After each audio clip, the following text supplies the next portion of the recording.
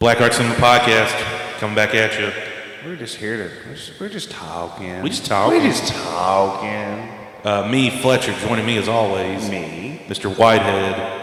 Whitehead, I'm going to let you go ahead and let everyone know what movie we watched. Well, we watched a classic, a modern day classic called The Hateful Eight by Quentin Tarantino. The Hateful Eight and his eighth film. Yeah? Oh, yeah, I forgot. Yeah, it's his eighth. I would say I didn't even notice that till it said the eighth film at the end by Quentin Tarantino. Obviously, we love Tarantino here. We've done a few of his in the past. Django, Inglourious Bastards, Once Upon a Time in Hollywood. Yeah, and this is one I haven't seen more than, I think this is probably the third time I'd ever watched it. Yeah, this is like a probably fifth or sixth time one for me. Yeah. Just because it was always on Netflix. Yeah, and so I have a Blu-ray, and I remember going to theaters and watching this movie and really loved it. And I want to say last time we were watching it, I turned to Fletcher and was like, man, this movie just does not compare to like watching it on my TV to the big screen. Like, yeah, we went. Me, you, and Dylan went and saw in theaters. And it was always a very fun theater experience, I thought. Yeah, it's a great theater movie. Which all of his are good usually, I think, in theaters. Ah, man, his are just good in general. Oh yeah, it's just they're always fun theater watches though. Yeah. Because like I said, I lucked out and had a really good crowd in Once Upon a Time in Hollywood, and everyone was just really laughing their ass off at the end. But do we want to go beat for beat? Just talk about this one a little bit. I don't really want to get too much into the story, but I mean, we can just talk about parts we liked. Yeah, I'll go ahead and say it. I remember saying in the Django one, I really enjoyed this one. Like, I feel like a lot of people when this one came out, not saying it wasn't loved, but people were like, oh, it wasn't as actiony as Django. But I kind of liked the slow burn of it, and I've always enjoyed this one. Feels like it could very easily be a play. Yeah, which, I mean, the majority of it takes place in a single room. Yeah, it takes me a second to get to that room. Yeah. I'm kind of in that camp. Like, I wish it had been a little more actiony, but for what it was, just, mainly taking place in one location, plenty of action. I mean, enough action. Yeah, for me, it was one of those things like, again, at the time, like right when it came out, it seemed like the consensus was from like the critics that it just wasn't as fun as Django. But I was just like, shit, this feels like classic Tarantino to me. For me, it was Reservoir Dogs, but like Minnie's Haberdashery, kind of. Yeah, and like, it'd been cool if they had leaned into the, I guess, detective mystery side of it, of like Samuel L. Jackson's character. What was his name? Major Warren. Yeah, Major Warren, putting the pieces together, because he does. Then he kind of just sits back and watches some things unfold. Yeah. Yeah, they could have done more whodunit with it. Yeah, like that would have been an interesting take. But they really didn't do that. They didn't have to, because it was a great movie. Yeah. And I guess, the trailers say that someone's working with her. Like, that was the kind of hook in the trailer, if I remember, was Kurt Russell being like, someone's working with her. But they didn't say how many or who. Yeah, which I don't really remember the trailers for this movie. I just remember I was excited just because I was like, ooh, because I too thought like this is going to be kind of a... I just saw the cast list and was like, oh, this is... I think cast list and like maybe the promotional picture of it, I was like, oh, this is going to be good. Yeah, I was...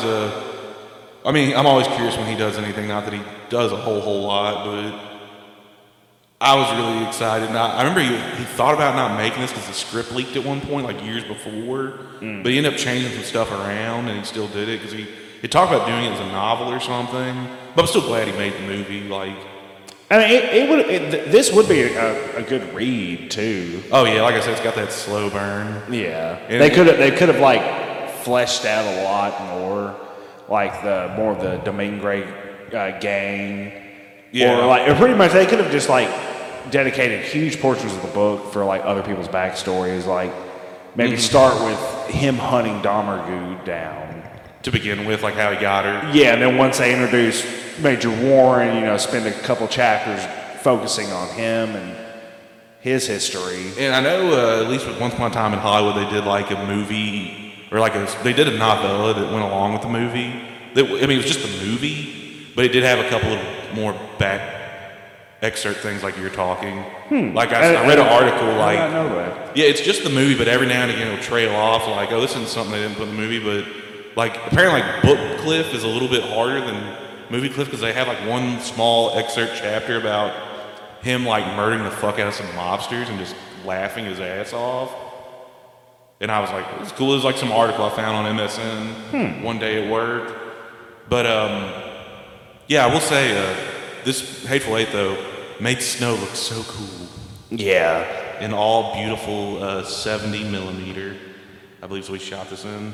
Yeah, I believe so. Keep it going, sir. I got a power cord. Oh, okay. We're having a little technical difficulties. Ain't nothing too big. But yeah, like there's really nothing bad to say about this movie other than, I mean, like Fletcher said, it's kind of a slow burn, which for me, sort of expected with him too sometimes. Yeah, because Once Upon a Time in Hollywood, nowhere near as much action as I initially thought might be in the movie. But it worked. It didn't need it. The characters are too interesting, which that's his thing. He has really good, interesting characters. Yeah, which everyone in this movie is pretty interesting. Well, plus or minus a few other characters, or I guess that's just their little cover story. Kind of lame, but not really just lame. Just not much there. But you come to find out it's fake fucking cover story. So that's how that rolls out. He just gets a lot out of his actors, I guess. Yeah. Which stellar cast. Fucking Roth came back. Yeah, we haven't seen him since Pulp Fiction with Quentin. Yeah, Mr. Orange, got Mr. Blonde, Michael Madsen, Samuel L. Jackson's in it. Always a QT regular. Yeah. Kurt Russell came back. The Australian chick. Or New Zealander. Zoe. Cannot remember her name. She's in Death Proof. She's also in Once Upon a Time in Hollywood. She's in that too. She's Kurt Russell's wife, and she's a director wife. She's one of those weird people that lived on Candy's land on the outskirts in Django too. You just don't see her face. Oh, I didn't know she was in that movie. Yeah, I mean you don't see her face, but like you see her eyes. I don't know why she's the chick that never took her sash off. Do not remember. It's when Django gets out of the dynamite whatever or gets free from those miners, and he goes back and murders. First thing he does, he murders like that group of people that lived on the outskirts of Candyland that worked for Calvin. She's one of them. Oh, she just never takes off. It's like when he busts up and shoots that guy in the bathtub in the dick and starts fucking up. She's one of that whatever clan. Oh, she's okay. one of them. They just show a close up of her eyes at one point, and you're like, oh, but she's credited later. And she's a stunt person that Quentin just likes a lot, and then started putting her in stuff because. You never saw Death Proof. That's the one you've never seen his, right? No.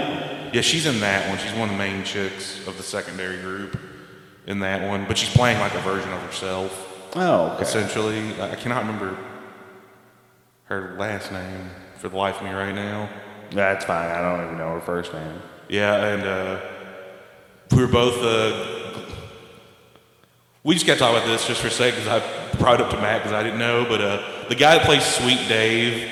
is in Chappelle's show is the cop that is recording Tron in the bit where Dave Chappelle's like, I wonder what would it be like if a crack dealer got treated like a Wall Street executive getting indicted, which is always a good Chappelle show bit. Yeah, and Fletcher also brought up that he was the cult leader in The Sacrament. Which is a good horror movie for anyone out there that haven't seen it. Yeah, which is, oh man, I thought about it a little bit last night after you'd said it. Because I do really like The Sacrament, and it's been I've only seen that movie like twice. It's been a while since I only ever watched it the one time with you. I think I watched it alone, then ended up showing it to a few people. I just know I watched it with you, but I don't remember if anyone else was here. I just know it was over here, but it's been like around the time it was still newer-ish. Hold on, I'm gonna put the mic down. Go ahead. He's putting his mic down. He's looking for a copy of The Sacrament, I think, in his DVD rack. Oh my God. Oh my God, there's a spider in the house. Get him.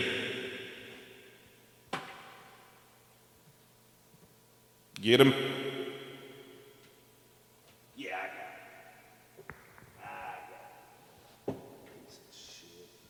Sorry, we had a spider, everyone. It's dangerous podcasting. That's the second bug we killed tonight. It happens. It's getting colder out there trying to come in. You eat them? Oh, Matt will be back momentarily. He's flushing a spider right now, I believe. Oh, you don't even get a flush? Can you get through? Sorry, man.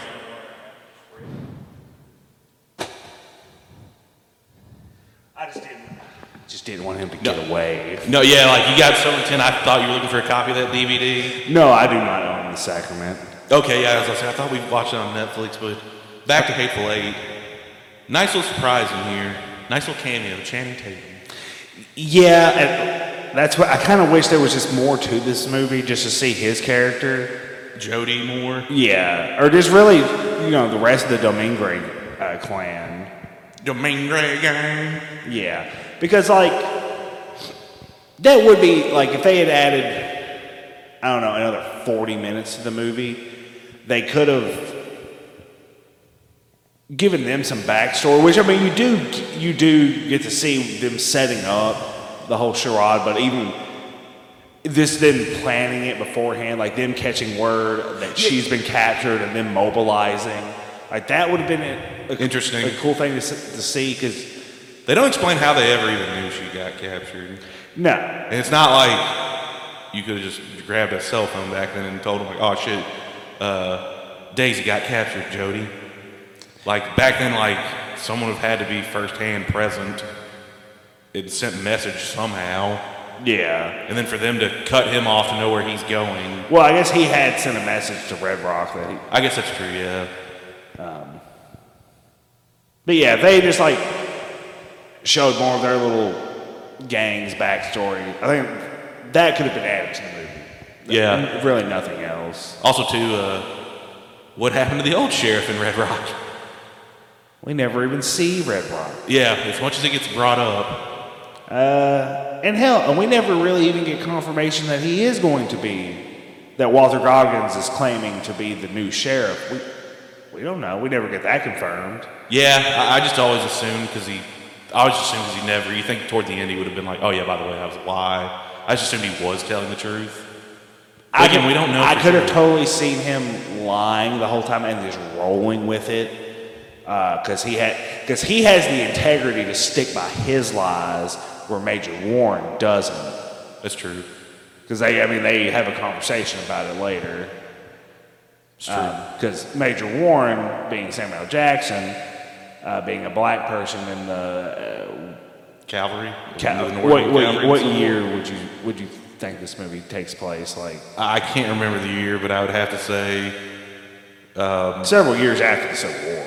Yeah, at least 10 probably. So it's probably the 1870s, maybe early 1880s. Yeah, so he's, a freed man, and he talks, he tells people he has a letter, he has a correspondence from Abraham Lincoln, and he uses it to disarm white people. And get on stagecoaches. Yeah, which he used to, get out of a blizzard, and really hurt Kurt Russell's feelings. So hurt. So fucking mad. But he legit looked hurt. Because I want to say, I remember in the theater, Dylan was like, damn, he is hurt. Yeah, because Walter Goggins is just dogging his ass. He's like, I can't believe you'd believe him. You dumb, he is like, you dumb motherfucker. Yeah. Which he did make a good point. He's like, the guy was kicked out of the cavalry and reprimanded.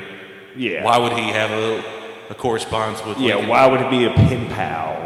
But also, too, could have happened before he got reprimanded. So I could see, too, why Kurt Russell might believe it, too, on the one hand. You know what I mean? Yeah. I think the thing for Kurt Russell is they lied about it 7-8 months prior.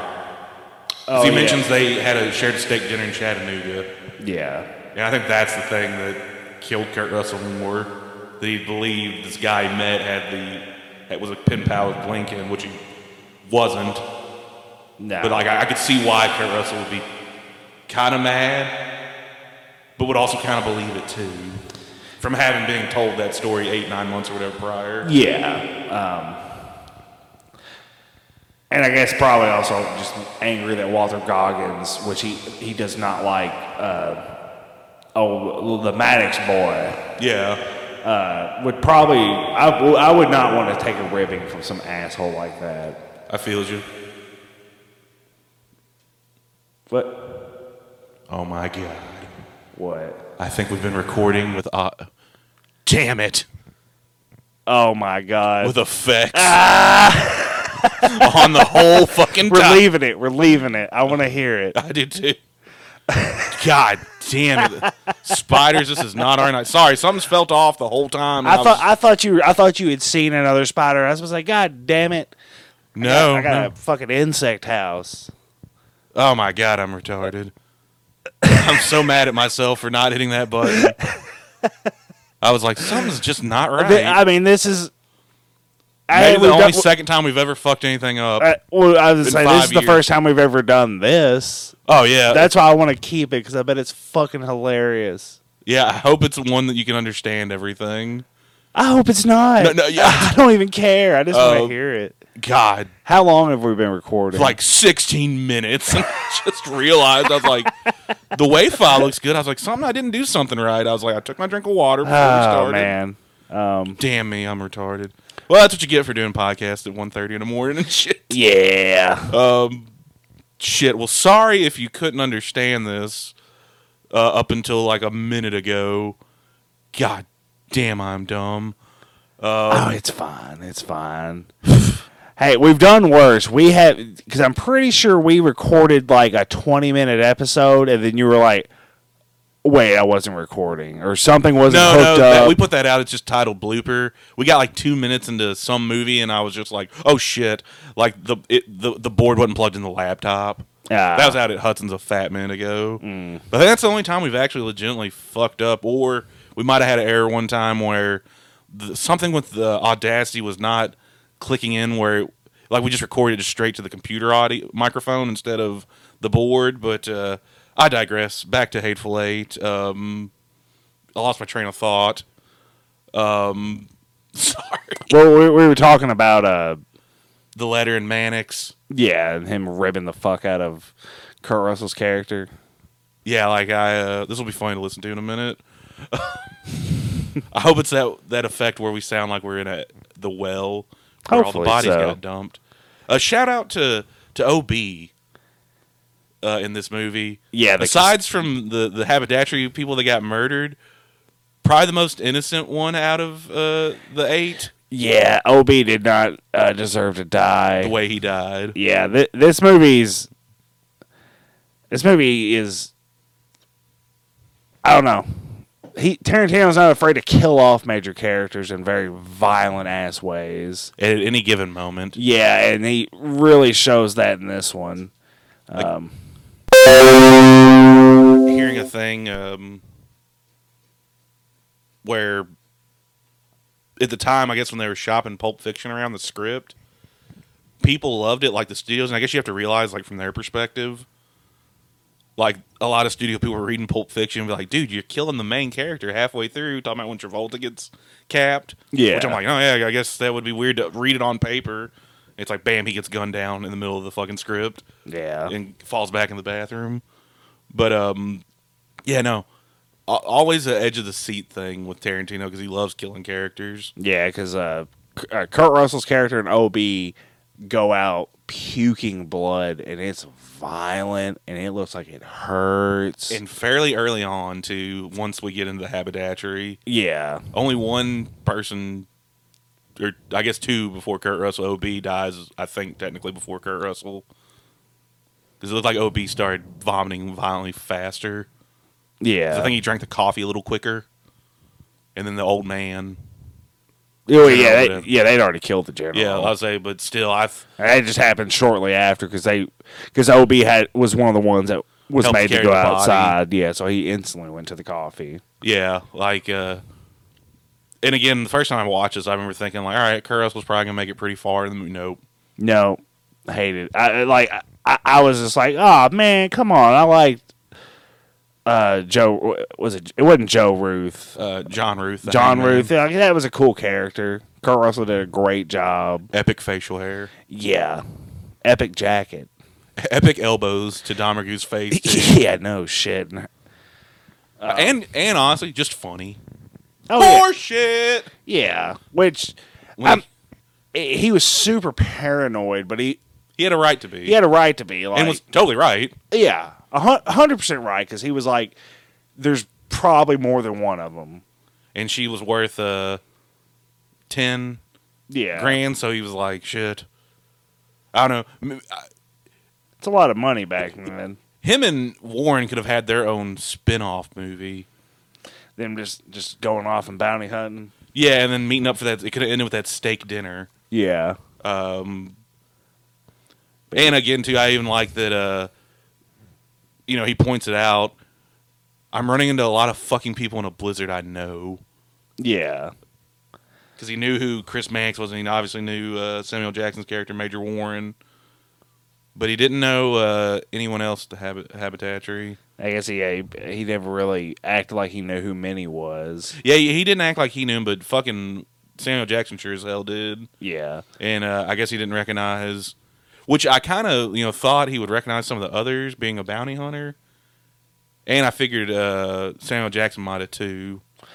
Yeah, you would think, and if he knew they were part of the Domingue gang. Yeah, because when Samuel L. Jackson finds out later characters, he's like, "Oh yeah, I know who that is." Kind of, or it seemed like he kind of had that, like, "Oh, yeah, that's like, Marco the Mexican." Yeah, like he had heard of him, but he never, because he obviously didn't trust Marco, Senor Bob / Marco. He didn't trust him to begin with, which I feel like he should have told way earlier. At least tell John Ruth. Yeah. At least tell him, like, take him to the side, like, leave Darmagoo the fuck up, leave her back. Yeah.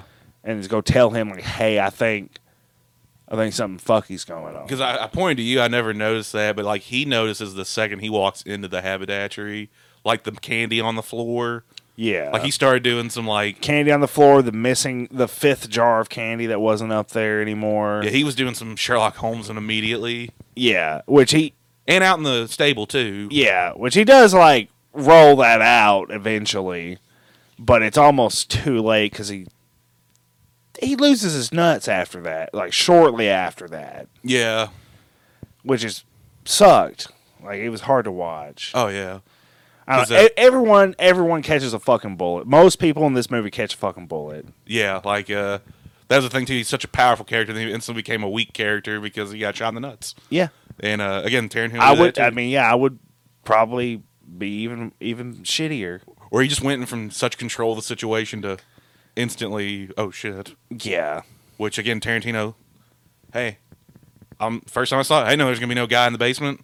I didn't either. I didn't know there's a basement. And I didn't even think there would be 0 people walking out of this whole movie. Yeah. Because there's not. No one gets. And I don't feel bad spoiling it because this movie came out of 8 years ago. Yeah. Yeah, it's just a big shocker that nobody lives. Yeah, no one gets a happy ending. No. But, I will say this. You would not think Chris Mannix and Major Warren would be the buddy cops by the end of it. Yeah, because there's a lot of post-Civil War racism getting thrown around, and a lot of N-words and hard R's. Even fucking people are not necessarily. It's not necessarily a white and black thing because you find out post-death for a character that she didn't like no Mexicans, according to Samuel L. Jackson. Yeah, she liked everybody but Mexicans, is what she said, or what he said about Minnie. Which I guess back then you could just hate whoever you wanted. I mean, it was cool. The Hateful Eight. Yeah. I said the title. He did. He said it. Actually, I'm not gonna lie. The first time I saw this, I did think, are they actually gonna be like, well, I guess we're just a Hateful Eight? I thought if there's one Tarantino movie where they're gonna say the title besides Jackie Brown and Kill Bill. Jackie Brown don't count. That's her fucking name. I know, but they still say the title. You can't not say her fucking name. And she does at least say, I'm going to kill Bill and Kill Bill. Yeah. And they never call themselves Inglourious Bastards and Inglourious Bastards. And they never I say... thought they called themselves the Bastards. Yeah, they call themselves the Bastards, but they never say we're Inglorious Bastards, is what I was getting at. Oh, yeah, true. And they never actually say Django Unchained, but he was unchained. Yes, and he was Django. Yes. Even though other Django was there, too. And they never say Once Upon a Time in Hollywood. Which kind of puts that Django in a bad light if he was just hanging out in Candyland, like... Well, that was just Frank Nero. What was his name was something else in that, but yeah, I know what you're talking about. He played Django in the spaghetti western. Oh, I thought that's who he was supposed to be. I thought he was supposed to be that character. No, I thought they were just having a Frank Nero cameo. They said his name, I thought, but I could be wrong. Oh, I have no idea. I knew who that was at the time. I was like, oh, it's Frank Nero.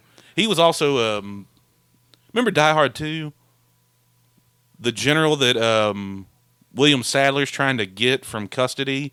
He plays that general in the second Die Hard that's like coming in on the plane to the airport the whole time. Oh, okay. And then William Sadler from Demon Knight is the colonel trying to get him out. And then, of course, a big twist in 2, which we did an episode in Die Hard 2, is... Go back and listen to it. I always like that one because I like you like Demon Knight and William Sadler's rad in Demon Knight with his blood.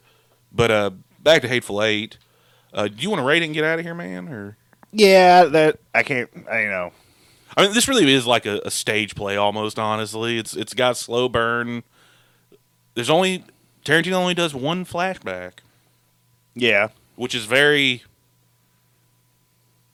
very what am I trying to say? Limited for him because he even does little ones all the time.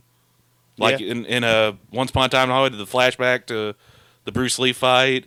Flashback to Dalton learning the flamethrower. Flashback to him maybe killing his wife. Cliff killing his wife on the boat. He'll just do them real quick like that too. Like where it's not necessarily a long one. This one is a longer one, but still, it's like the one time it's the most narrative movie I think he does in terms of without using a flashback, like straightforward narrative. Yeah, and honestly, if one of these characters that was being themselves and not pretending to be somebody else had just been a little bit more trusting, at least one person might have lived through this movie. Which one? I'm just curious. It would either be Warren or Ruth. Oh, okay, I got you. I could see one of them coming out. I thought you meant if one of the gang members might have been a little bit like subtler, they might have made it. Nah, just not the gang members. They're shitty. They get to die. I thought the best one out of the gang members was Tim Roth. Oh yeah. I think he would have maybe been the best one to be like if he just would have betrayed his gang out of nowhere. I don't know who they are, just because he's British. I think he could have slick been like, nah, I'm with y'all. Like if he would have double crossed. Yeah, because much like the letter, that British accent, it's tricky. Disarming. Really, charming. Right? Like, you get where I'm coming from? Yeah. He was the best dressed. He actually had the best back fake story. He never got shitty with anyone. Yeah, he was very polite. And he tried disarming fights, too. Even after getting fucking gut shot, he's still pretty fucking cool. Like Cordial. Because, at one point, he's setting up in a chair because he was, like, laying on the ground screaming, and then they do a shot where they, like, pan the camera to, like, Domergue real quick, and you see him sitting in the chair, and I was like, who the fuck is that? And then they cut back to him tight. He's, in the conversation. I was like, oh, shit. I was like, I forgot. He's crawled back over there, I guess. I was like, I forgot he lives for a little bit longer. Like, and he was sort of nice about maybe even dying. Like, remember we told Chris, you can take my body. Yeah. Because I'll probably die in the next 2 days, which is very likely. Yeah, which, I mean, you think he'd be intelligent enough to realize, or to know that, fucking Maddox ain't making it out either. Oh, yeah. But, still gut shot and be like, hey, if I die, you can just turn my body. I'm worth $15,000. Yeah. Which he was worth a little bit more than even Daisy, which I thought was funny. Yeah. Because Joe Gage and everyone else was worth 10 except for Jody. He was worth, was it like 50 or 30,000 or some shit? I forget the number. Jody had a big fat number, right? I think he did. Just because he was the leader. Yeah, just because he's the leader. Like, and it's his name of the gang's named after him. What about Jody? He's worth whatever. Can I have his body? I just remember I liked Chris fucking with her kind of. Yeah. At that point. But yeah, for me, Walton Goggins steals the show a little bit on this one for me. Oh, once Kurt Russell dies, him and Sam Jackson's chemistry is just so beautiful. Like, I'd love to see them both in a movie together.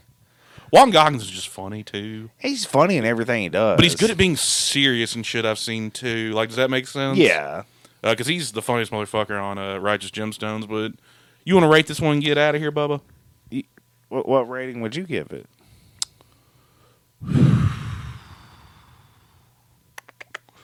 It's kind of a toughie. I think I will give it a 9 out of 10. Which, no known secret, I like Quentin Tarantino's movies. It takes him a little bit to get to the haberdashery. Not that that's bad. And again, I don't know why he did the episode cut version of this for Netflix, which I've watched that too. It didn't really add enough for me. I like this we watched just a straight Blu-ray of this. I like this 2 hour 47-minute cut. 2 hour 47-minute cut. But again, I don't dislike a slow burn or anything. And again, I really think this could have been a play. And me and Matt discussed about doing the community children's theater of Hateful Eight, which would be hilarious if all the parents would sign off on it. Yeah. Because total uncut. I'll give it an 8.5 dangling Domergoos out of 10 dangling Domergoos. Very nice. Because not a perfect movie. Like I said, there are some things I wish they'd have done with it that they didn't. But it's still great. It's still a great cast, right? Great story, and fucking hilarious at times. Oh yeah, and then utterly violent as fuck. Yeah, QT staples. Yeah, shit being funny that's not supposed to be funny, that's hilarious, and then just outright violence out of nowhere. Yeah. But you want to get out of here and hit this blizzard, man? Yeah. We'll catch you on the next one. Bye. Bye.